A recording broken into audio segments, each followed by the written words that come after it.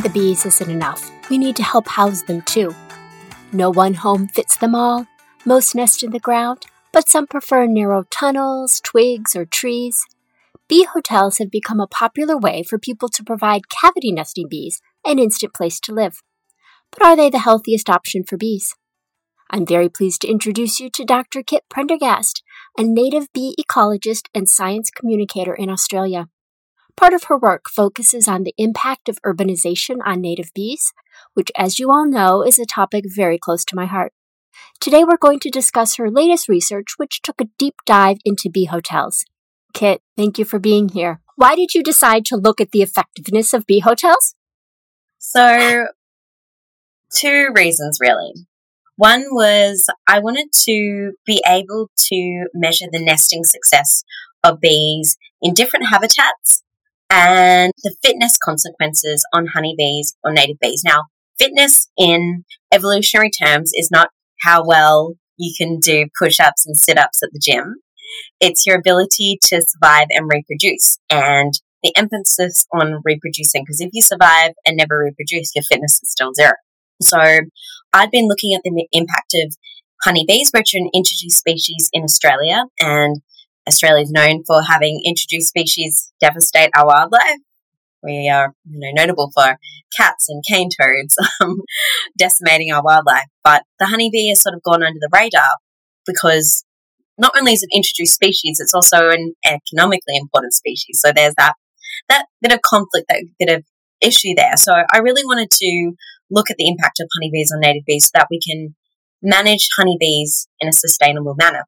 So I'd been looking at the association between honeybees and native bees foraging in the field, but that doesn't necessarily show that honeybees are having fitness consequences on native bees. Native bees might be going somewhere else when there's lots of honeybees, but still doing just as well. So I wanted to look at, in a location, are bees having fitness consequences, not reproducing as well, not making as many nests, having offspring that are smaller, skewed sex ratios.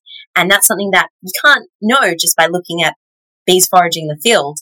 And the great thing about bee hotels is that as a study tool, I could insert nesting tubes, take the tubes out of the bee hotels, rear them in the lab, and I could measure all these things, how many species were emerging, measuring the size of the offspring, the sex ratio. So bee hotels were a really useful tool for managing those questions. And I also wanted to look at the nesting success and fitness measures of native bees in bushland remnants versus residential gardens. So again, I've been looking at the diversity and abundance and different guilds, which different lifestyle strategies of native bees in bushland remnants.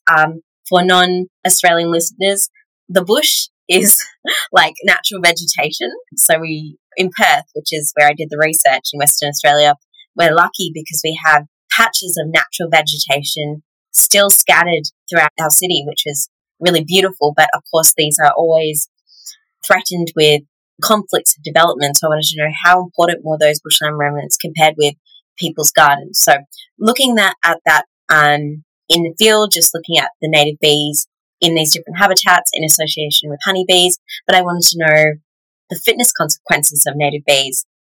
Now, the second reason why I wanted to look at bee hotels was also because they are becoming very popular at gardening stores, but there's a lot of what's called bee washing. So you might have heard of greenwashing before, where companies, they will jump on bandwagons of people wanting to do the right thing to save the environment, but it might not necessarily actually save the environment. Keeping honeybees as an example.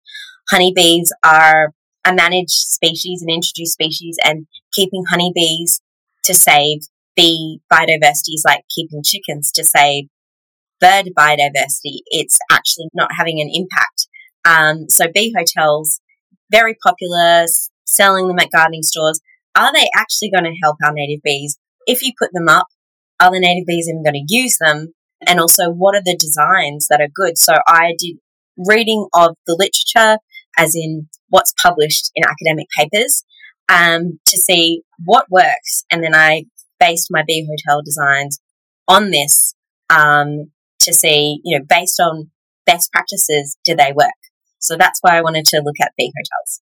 So many questions that I have for you on this. First, let's go back to the actual bee hotel. As you said, you designed your own with different size nesting holes. Why was this important? So there is a huge diversity of bees. I know we all get sort of told about the honeybee, which is actually very poor representative of bee biodiversity.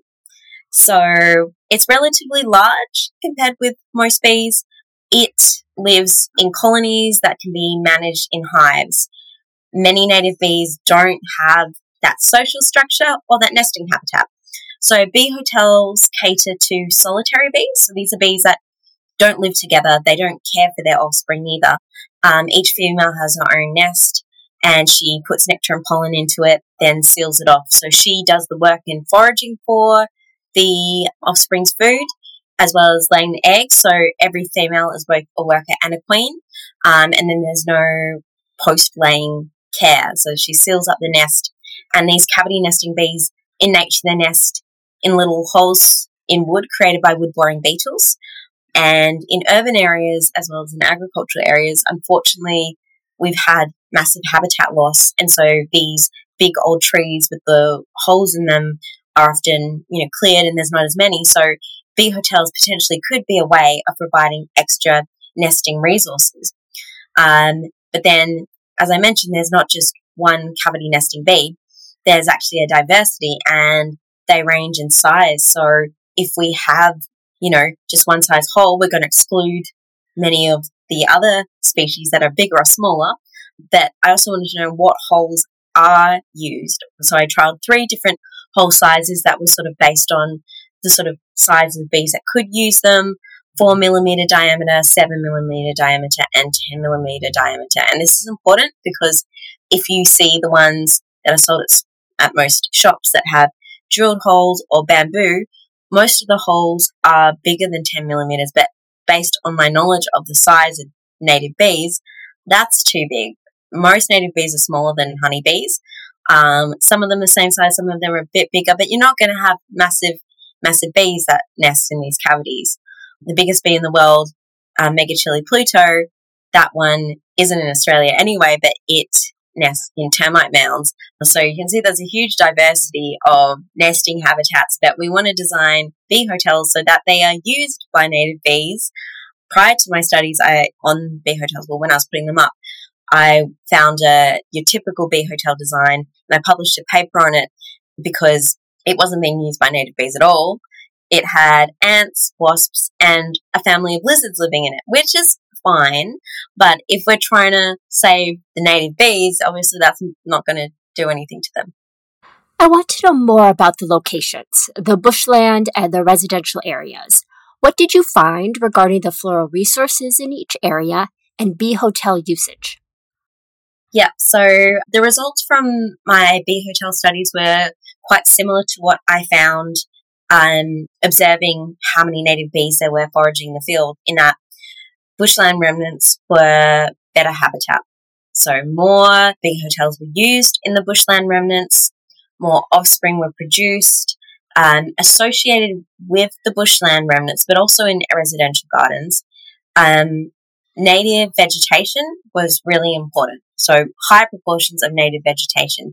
The key thing is not just how many flowers there are, and that can actually reduce how well bee hotels are used, because not all flowers are equal value.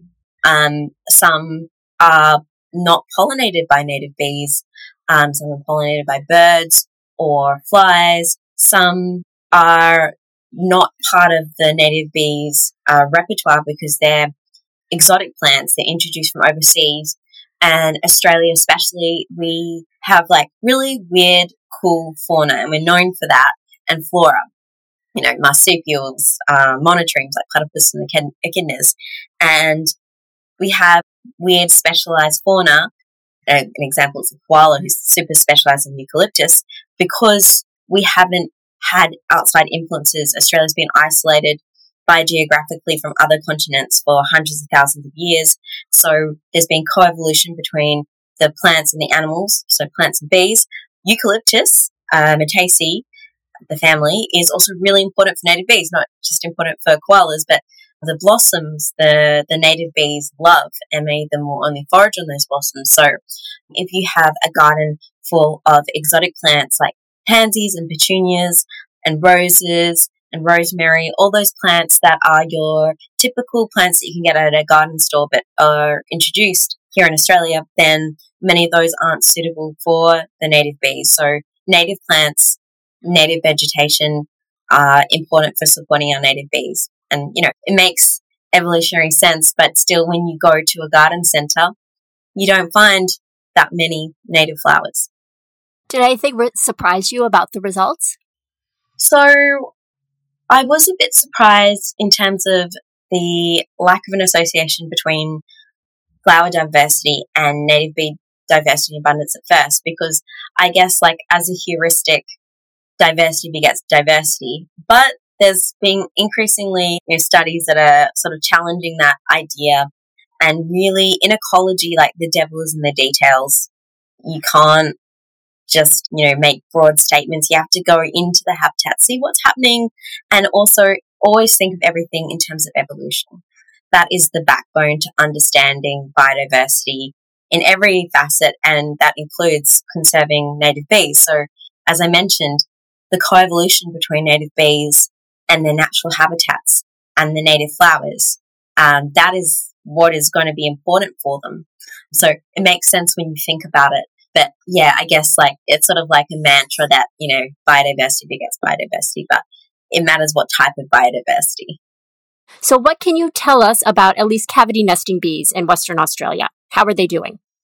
So we don't have good knowledge of how populations are doing, whether we've lost any species, whether species are declining.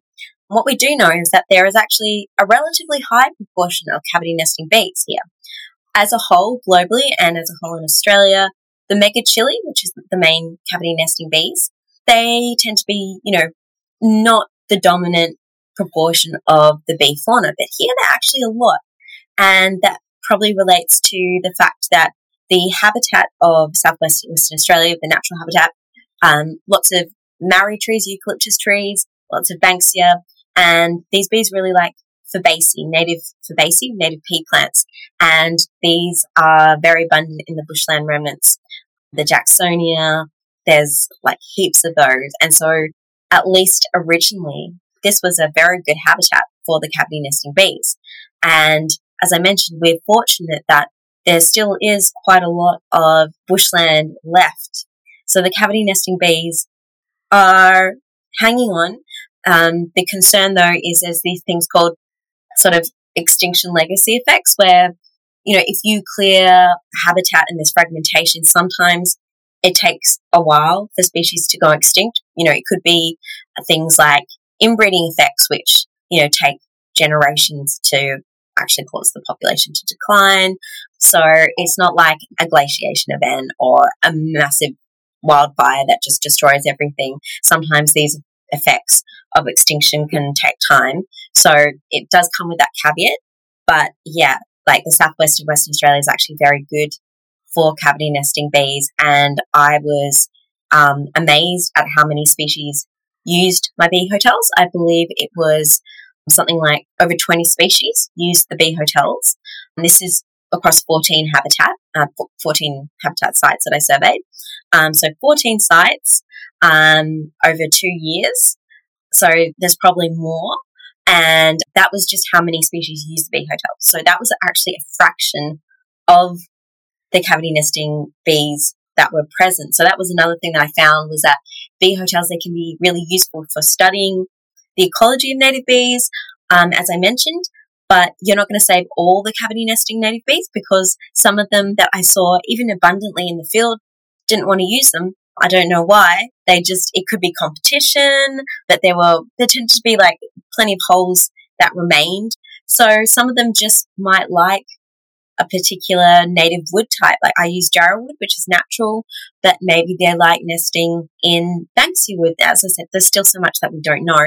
But yeah, there's actually, incredibly high diversity, and yeah, having, just so many species present in this habitat is, really amazing and shows how important it is to not neglect urban areas and just focus on, other wild areas, which we should because they're going to be the baseline, even though they're not completely not impacted by other threats like climate change, for example, which happens everywhere.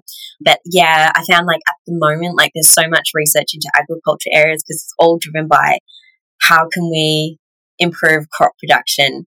But that's not going to conserve native bees because, as I said, many of them are specialised. They won't go to crops. So if you're focusing your effort on crops, you're not going to be conserving biodiversity. So do you have tips for people who want to put bee hotels in their gardens? Is this something you would recommend or people should think about? Yeah, I think it's definitely something that, if done appropriately, can help boost native bees because, as I mentioned, many places we have unfortunately cleared native trees. And so we're giving them some extra opportunities to nest, which is always a good thing. But we need to make sure that they're designed properly. I have a book called Creating a Haven for Native Bees, which has all the information on this. And I will also be releasing one soon that's specifically on bee hotels. But in general, don't have the holes bigger than 10 millimeters because you won't get native bees using them. Put them up at like head height. They don't go on the ground. Make sure that once the holes are evacuated, that you get like a pipe cleaner and clean it out because there will be mites, there will be bee poop. So what happens is the native bees, they eat all the nectar and pollen, then they do a massive dump inside their nest because they don't want to like poop while they're metamorphosing. So there's going to be bee poop in there. And yeah, like pooping where you're then eating and developing isn't a good idea. So clean out the bee hotels with a pipe cleaner. Ants are an issue. Like they love holes, they love nectar. So if ants go in there and pipe cleaner, clean it out, put it somewhere else. Don't put it anywhere near an ant's nest. Don't buy many of the store ones because the holes are too big. There's like weird empty cavities. There's wood shavings in them. There's splinters that can damage the bee wings. They're probably treated from exported wood from China. If wood comes into a country, it has to be treated with chemicals because, you don't want pests coming into a country. So it makes sense, but not good for building bee hotels from. Plus, maybe the native bees, they like the smell of the native wood rather than some introduced wood. So it's really easy to make your own as well. As I mentioned, block of native wood, drill holes in it. I've also had success with bamboo. Make sure the holes are deep too, about 10 centimeters deep. If they're shorter, they might be entirely parasitized by a parasitoid wasp, gas-erupted wasps, parasitoids of native bees. So if you have it longer, there's going to be probably a greater chance that the ones at the back will be saved from parasitism. And try not to keep honeybees in your backyard because it's not helping biodiversity. It could be competing with the native bee. Do you have a favorite bee? Oh my God, I love so many. I will talk about two of my favorites because I have tattoos of these, probably adding to them. Oh, I'll talk about three. I'm so bad at deciding. Okay, so the first one is Amygdala dorsoni. This bee was sort of my gateway into native bees. I learned about it in undergrad based on its alternative mating tactics. And then I got an opportunity to go up and study it with a researcher from Arizona. And he's sort of like an amazing bee guru. And I had an amazing time. And then when I finished my PhD as like a celebratory thing, I got a tattoo of them on my back. And then another one that I really love is Megachili orifrons. The Megachili are the main ones that use bee hotels. And I just love their name, firstly, like Megachili. That's cool. I first published a paper on a species, which was then reclassified to a genus all on its own, Rosinapis. But the Megachili, they're just really cute. Like they're cute. Again, they have really interesting mating habits. And after my PhD, my first big project was I led a project where I installed 1,000 bee hotels in areas that have been affected by fire to see if providing extra nesting habitat could help the native bees colonize and establish in these post-fire habitats. And it was like, it's something that hasn't been done before. So I was like, it might not work. Sorry to my dad who spent so much time building bee hotels for me. But it did. It was like every single one was occupied. Some of them, every single hole was occupied. They were occupied far more than the ones in my urban studies, which suggests that either there's more bees in these post-fire habitats, which I could rule out because I was also observing how many native bees there were.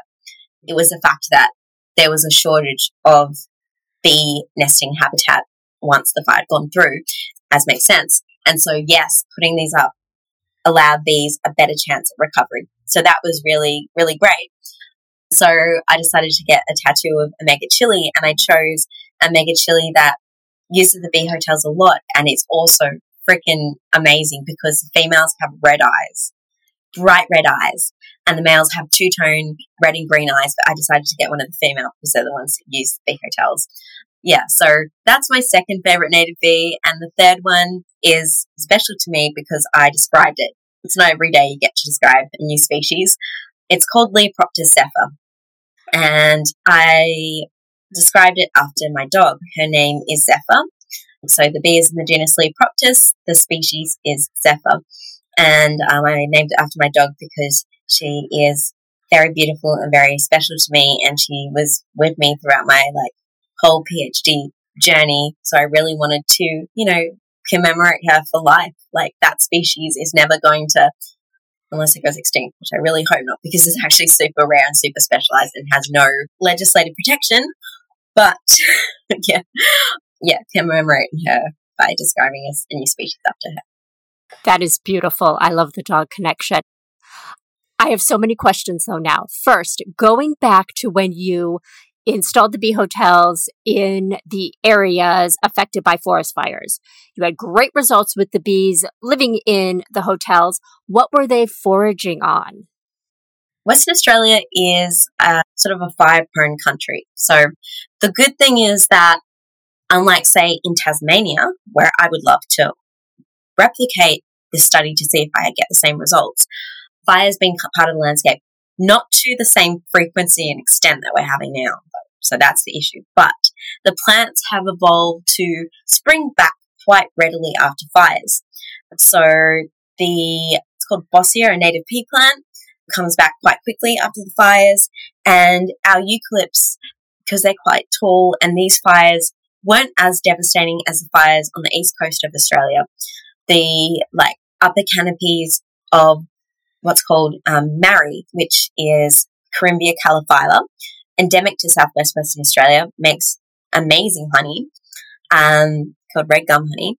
It's got really good floral resources for native bees. Many native bees forage on it. I'm working on a paper soon to be submitted where I actually say how many species have been recorded on it, and it's 80 species, which is, a lot of species. So, a really important resource. So the native bees were foraging on these resources that were able to either survive or spring back after the fires. So that's the important thing. So there are some people who are doing some very bad things, and what they're doing is they're putting bee hotels up in good habitats. The native bees are colonizing the bee hotels, and they're taking the bee hotels from the good habitats and putting them into post-fire habitats. Now, this could be a terrible idea. If the post-fire habitats aren't regenerating, then you're essentially putting native bees into these habitats just to die. So that's why I put in empty bee hotels. If the native bees didn't use them, that's evidence that the habitat is bad and the bees aren't recolonizing. So you're also potentially depleting native bees from good populations by taking out an entire next generation, putting them somewhere else and moving genes around. Very bad idea. So if anyone's thinking of doing that, please don't. So bee hotels, putting them in there, it will tell you if native bees can colonize the area, but putting bee hotels with bees already in them into another place is not a good idea. You could do some damage there. Is there any reason or any situation in which relocating native bees from one area to another would be a good idea? Yeah, if an area is going to be cleared, there's no chance of it not being protected. If it's going to be mined, mining, Western Australia is known for its mining, alas. And unfortunately, lots of the money that's able to fund conservation work is due to mining or mining offset. So like they clear a habitat, it's like they have to put money into conservation to offset that. Yeah, if you're mining something, restoration takes many years, so better to have the native bees go into the bee hotels and put them in the safe habitat. So that way you're taking native bees from somewhere that's bad, or it's going to be bad, to a good place, rather than taking them from a good place to a potentially bad place. So yeah, if habitat is going to be cleared. What do you believe is the biggest threat to native bees, and what can we do to help? Yeah, biggest threat. Well, habitat destruction.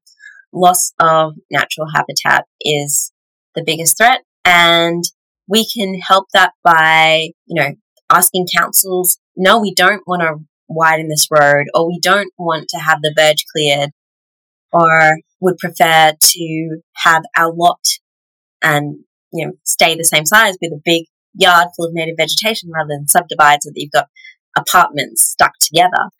And, again, asking councils, can you get a native bee scientist to see what flowers the native bees in your area like, so that we can have evidence-based planting guides for natural areas.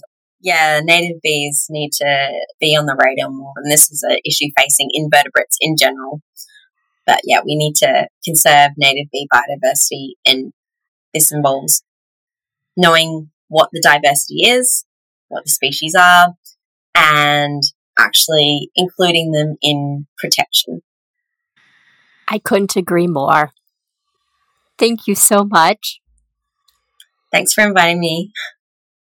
Raising awareness of native bees is so important on so many levels. Thanks again to Dr. Kit Prendergast for joining us today, and thank you for listening. Be sure to visit the website, thebeesknees.website, to read more about Kit's research into bee hotels, a link to the books she mentioned, and more. See you again in September, and until then, keep buzzing.